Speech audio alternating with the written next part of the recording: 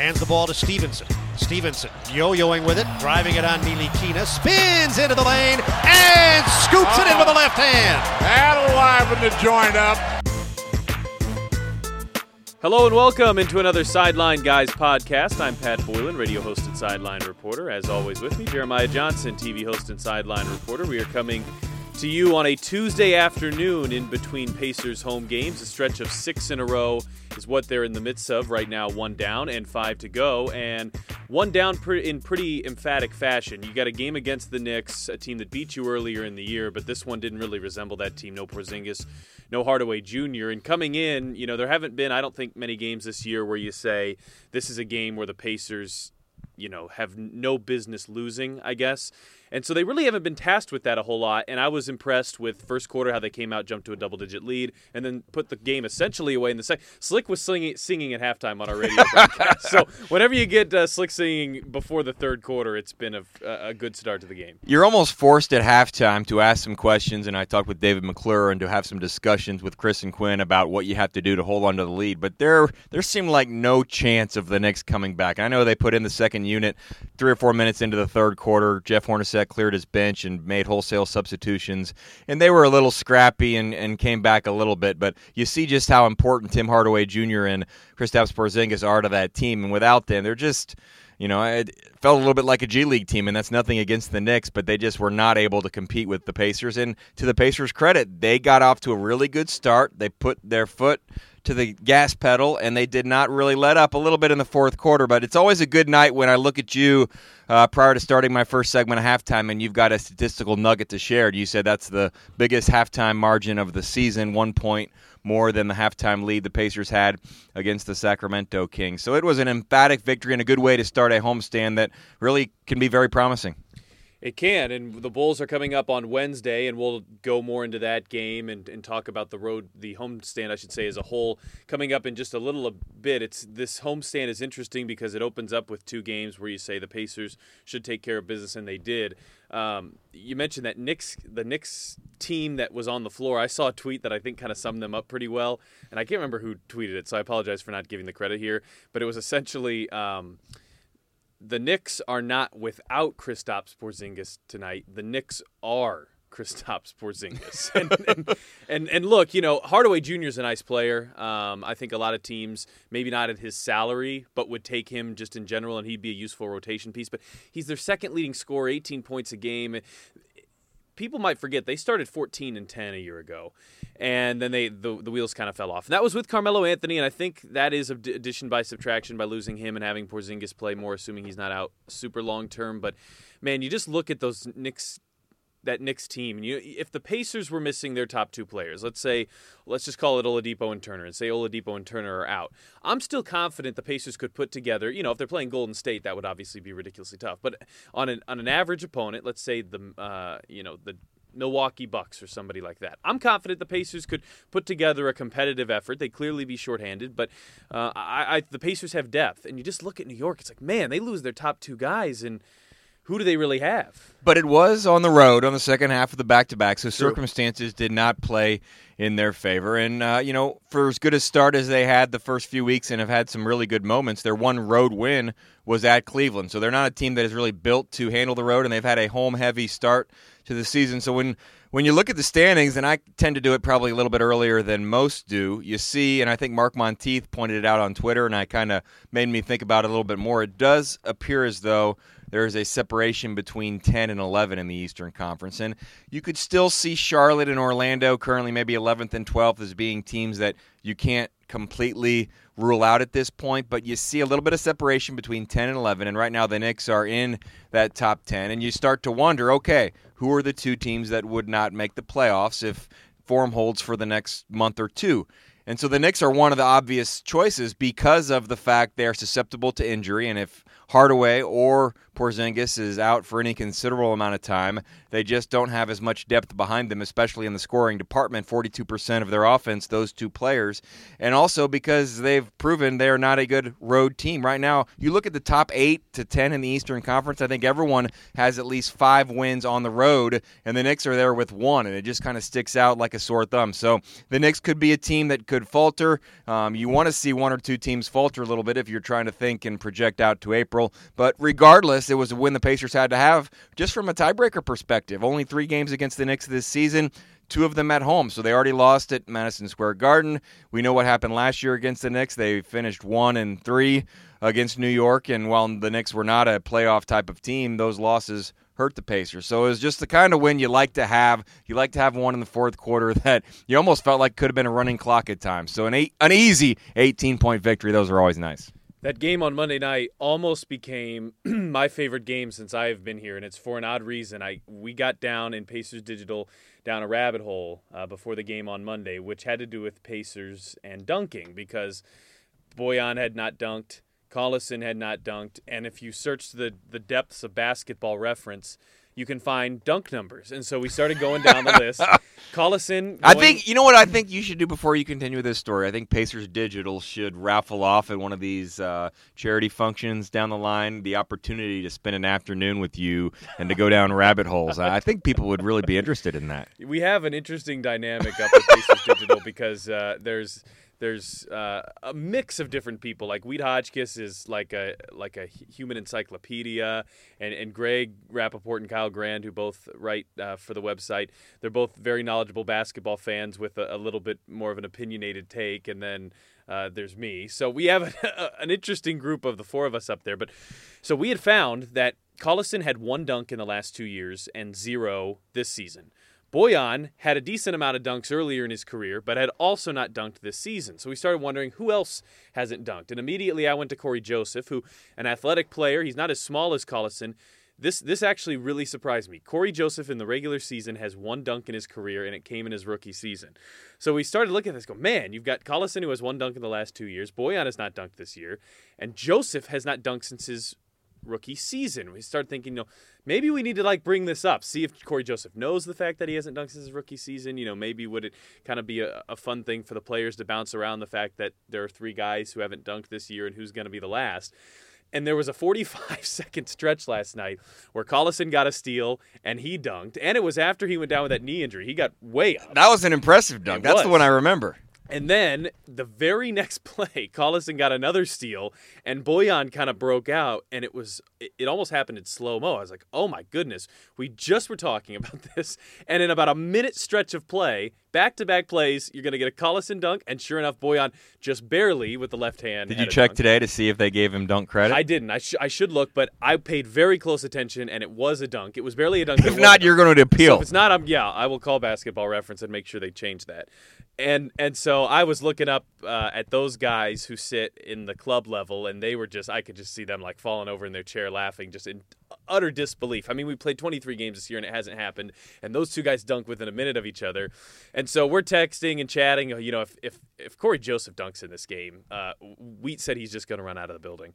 And late in the game, Collison got a steal, and they didn't have the whole court ahead, but he hit an open Corey Joseph who laid it in. But for a moment, I thought Joseph was going to have his first dunk since his rookie year, and this might only be amusing to me, but you had 2 guys who hadn't dunked last year who dunked, and I guess when you have a game where Darren Collison dunks and a game where Bojan Bogdanovic dunks, things are going well.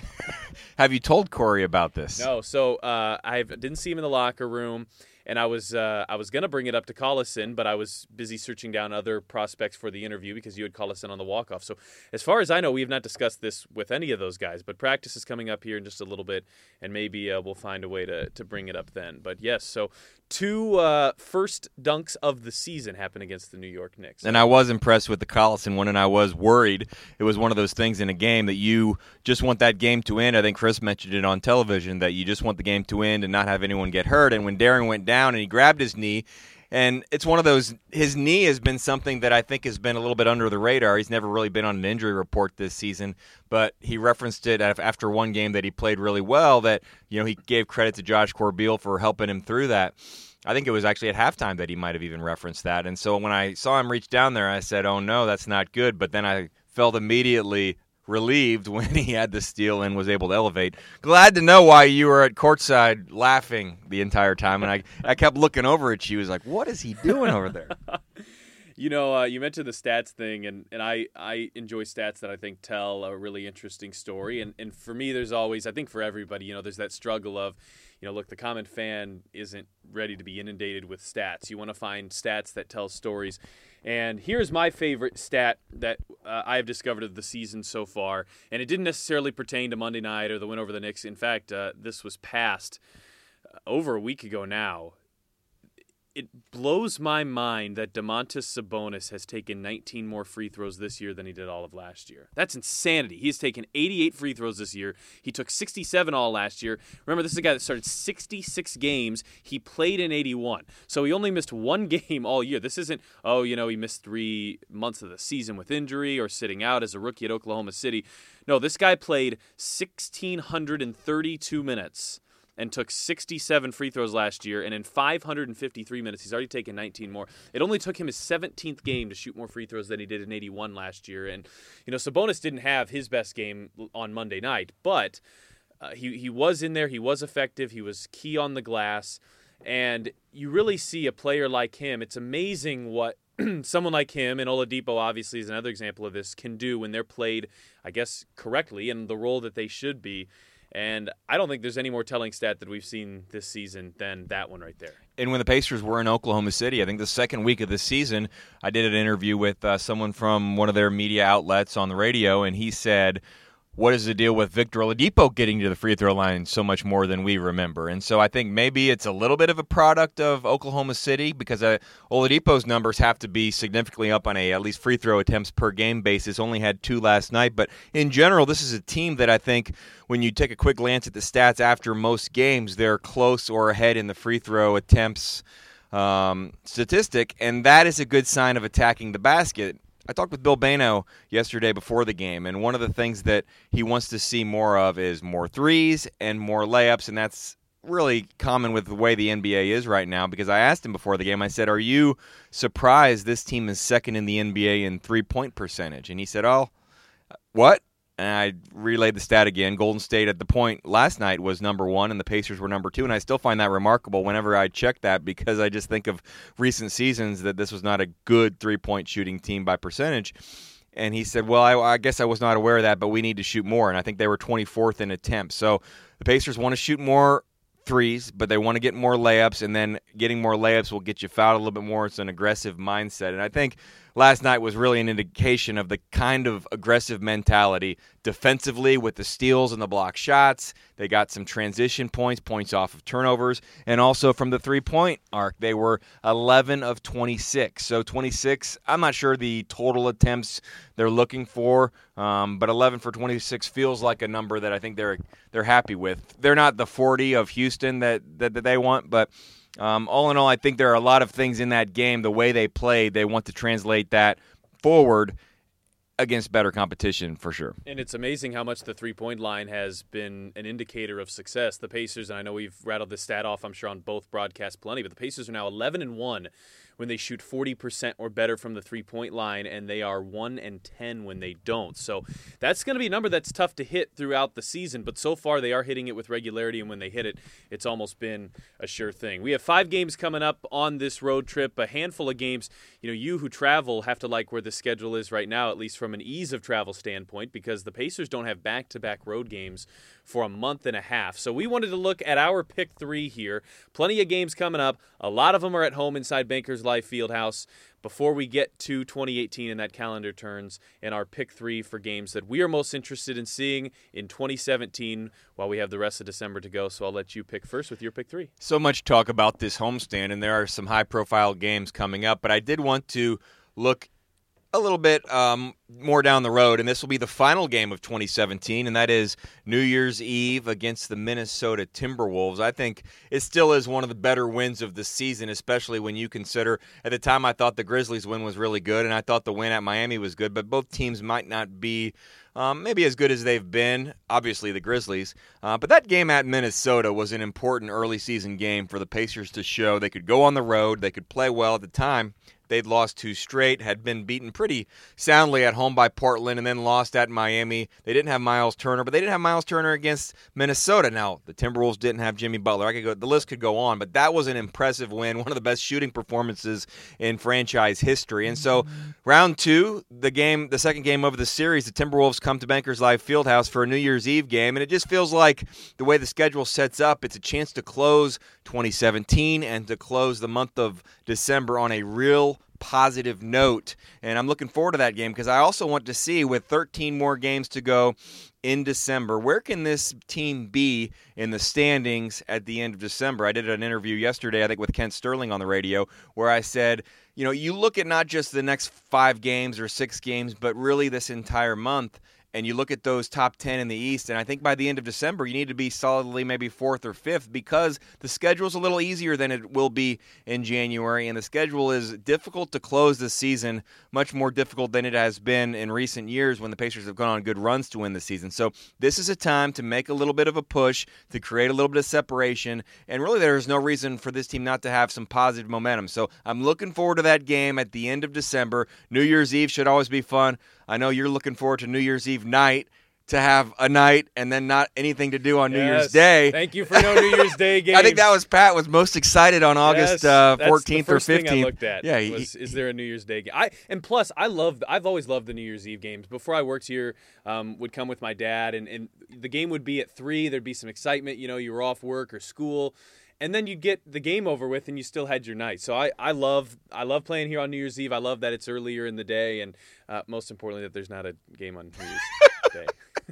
Last year, I think I was probably the lamest I have been since I've been like 16 on New Year's Eve. I think I just you can make amends for it. There are a lot of years, so you got to make up for last year this year. I just stayed in and I think watched football or something. I think I went to the IU Louisville game, but then didn't do much that night. And then the Pacers played, I believe, the Magic on New Year's Day. Correct? Well, you had me beat for exciting New Year's Eves last year, so.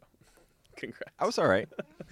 My game that I'm looking forward to is the Cavs game. They are a win at home against the hapless Kings from coming to Bankers Life Fieldhouse with 13 in a row, which is really shocking because, each year it seems like a LeBron James team, except a couple, have had stretches of play where they struggle, and then people start to say, are the Cavs or are the Heat in trouble?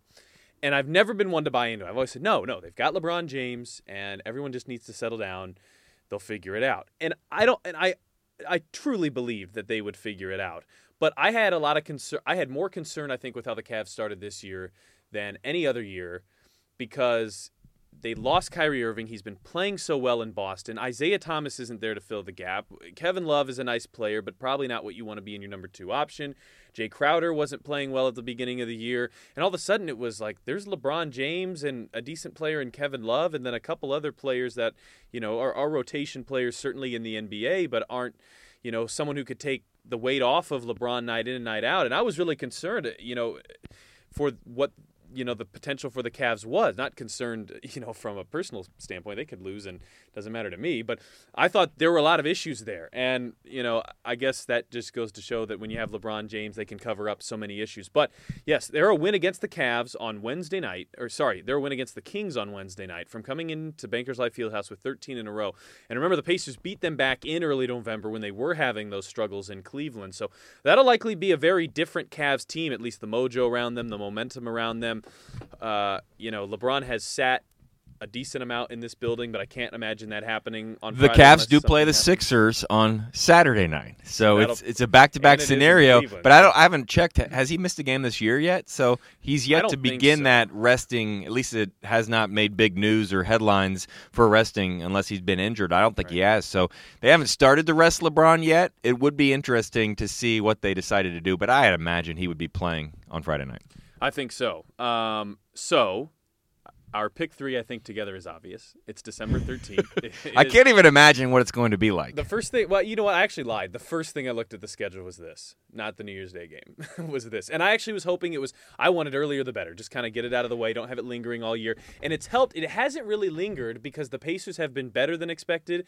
And, Oklahoma City, I think, will figure it out. But they've really struggled. They're 10-12 right now, and they've won 2 in a row to get to 10-12. So this really hasn't lingered. But nonetheless, it'll be an interesting night when Paul George and Oklahoma City come in, to say the least. Not the same at all, but the build-up, will it be like Peyton Manning coming back with the Broncos?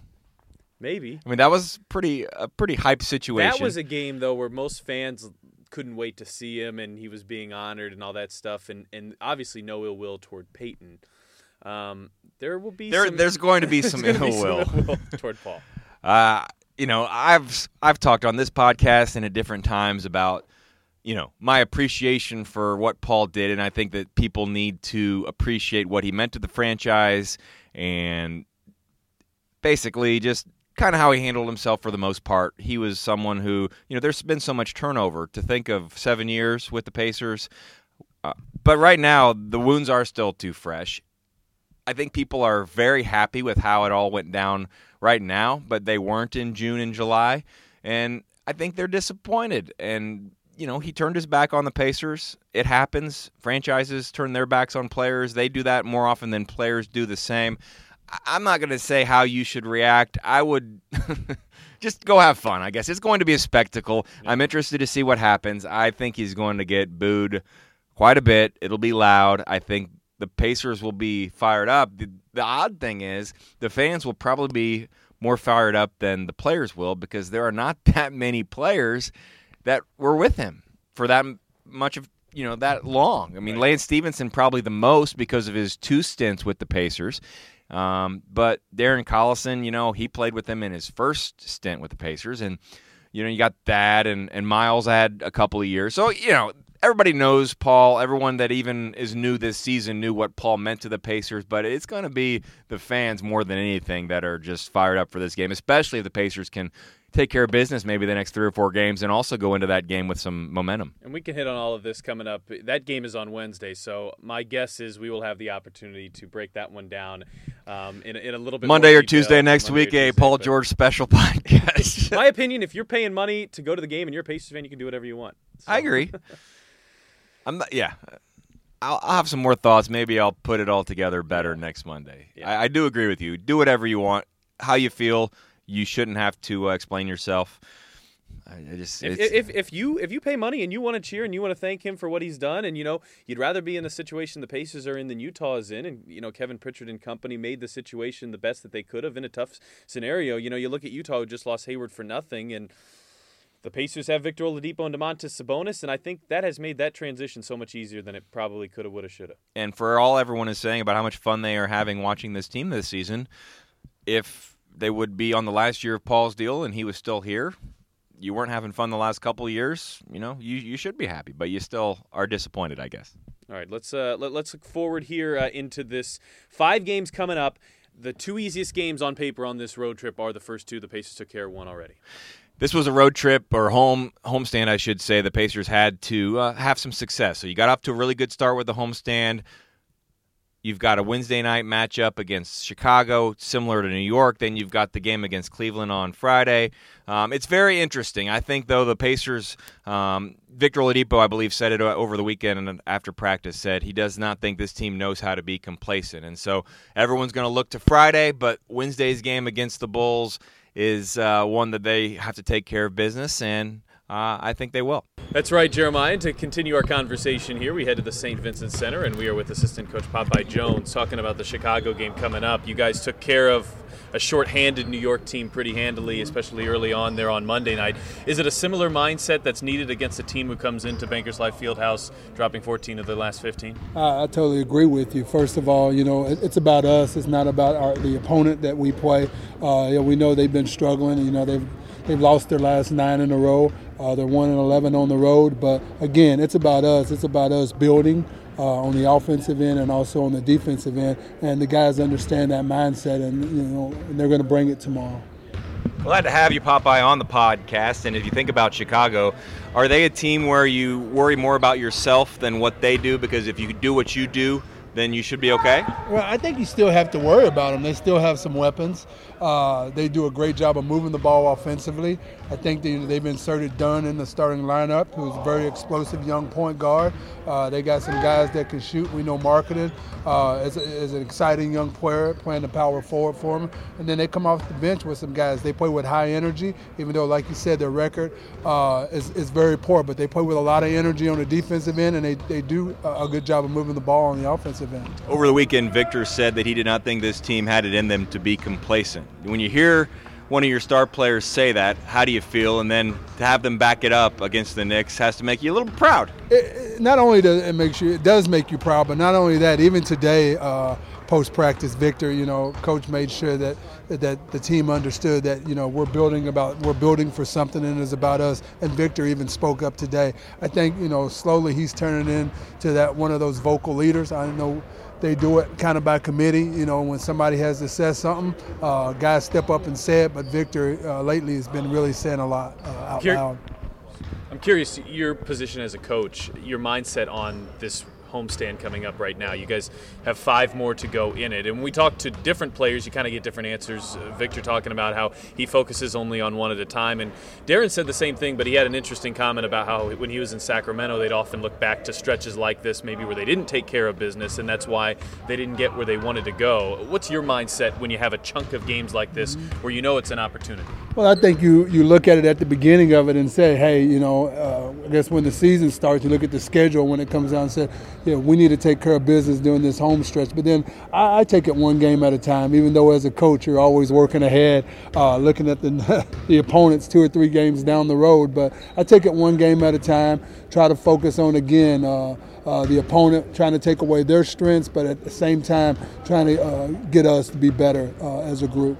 One question that we get to the podcast a lot on Twitter has to do with Sabonis and Turner and playing on the floor at the same time. And as their position coach, what do you see from that potential? They both have different styles of games, but I think they're both so intriguing and energetic style of players and both very young. Well, I think they can play together because they both can shoot the ball. Maybe Miles shoots it a little bit better from three-point range than Sabonis, but Sabonis can stretch to the three and make some shots out there too. But I think Sabonis' playmaking ability also allows them to play together. He can really pass the ball. He understands what coach wants in the offense in terms of running DHOs at the top. And again, like I said, Miles can space the floor and give Sabonis room to play make.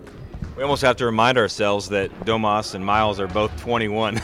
But when you see their development, and even specifically against the Knicks, 24 minutes for Sabonis, 12 points, 12 rebounds. I mean, is that as good as you could ask for a backup 5? It really is. Obviously the season's still young, but he's had some really good games. He came in and took over when Miles was out early in the year and played really well, and he's continuing that play. Miles, I think, was a little frustrated when he got back. I had to remind him that, hey, you just got back from injury, and I think he's gradually been building and having a lot better games. What could Domas do with, that was 24 minutes, 36 or 40? Well, that we don't have enough for him right now. He'd have to talk to coach about that one. But, I think that he's done a good job of working his minutes, and that's one of the conversations that I always say. Whatever minutes you get, make sure you're working your minutes and making the best of them. One of the things that maybe over the last week or so, and maybe at times this season, has been a struggle is points in the paint. What do you see with that? I know 70 jumped off the page against Toronto, but even the Knicks, I think, had 56 or 54. Where can that improve? Well, I think a lot of times, we worked on it today. It's got to improve in shell defense. I think a lot of times our perimeter guys are worrying about the three. One of Dan Burke's best quotes today, and we know he has many, was, hey, to Joe Young, what's Darren going to do out at the three-point line if he doesn't have the ball? How many shots is he going to make? So I think what he's trying to explain, if the ball is coming to the paint, don't be moving out to the three-point line towards your guy. Stay in. Let's take care of the paint first. And we worked on that today. And we worked on pick-and-roll defense the last 3 days as well, trying to be better in middle picks and inside pick-and-roll defense. And I've got a notebook of Dan Burke-isms. Got to add that one to it. Yeah. A little bit bigger picture here. when you look at, we're now just past the quarter mark of the season, and seemingly this team has gelled together so quickly. And not to compare it necessarily to last year's, but the last 2 years there's been a lot of turnover in the offseason, and it seems like this year's team has gelled, has molded together more quickly. Do you see that as well, and why do you think that is? Well, first, I do see it. I see it, first Coach McMillan, I think, has done a great job in molding this team together, and they came in and, we started in September, these guys just working out together, playing pickup ball, and they seem to really like each other, not just on the court, but off the court too, and I think that's helped a lot.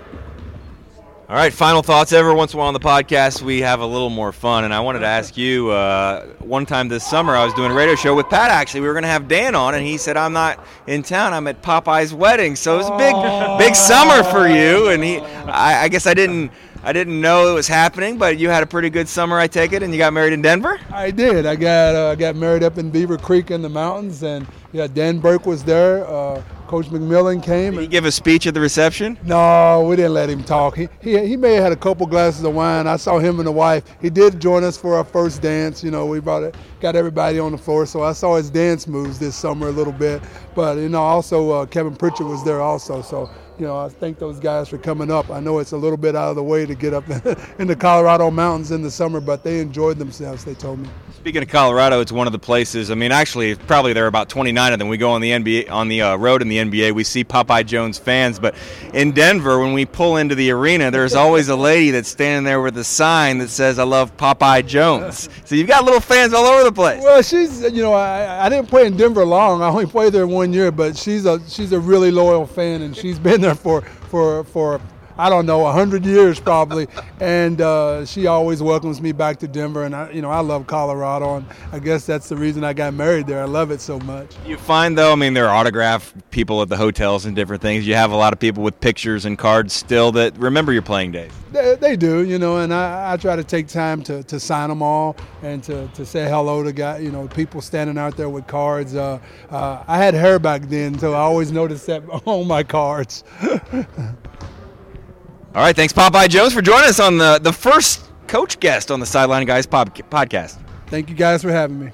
One of the benefits of a podcast is you can get a little bit more candid and a little bit more long-winded with a coach like that. We all so often have to think in small bits and small time frames for our audio interviews and things like that, but good to get some of Popeye Jones's reflection on what he's seen so far, what they see going forward. And this is something I think you and I are going to try to do a little bit more here at the podcast, try to find ways to diversify it and make it more interesting, and hopefully sit down with a coach or a player from time to time. And I try to tell those coaches, not take them for granted, because I do appreciate what they do at halftime or before the start of the third quarter. There's a rotation, so every 4 games they get to walk out through the tunnel before the other coaches and take their turn as the interview. And it's been good to have some continuity, I think, on the coaching staff. We referenced this at the start of the season, that there were so many new faces, but there was continuity with that staff, with the trainers, with the managers. There are some familiar faces, so it's good to have that. I like having them around. I love talking to Popeye on the road as well, so it was great to have Popeye on. Maybe we'll have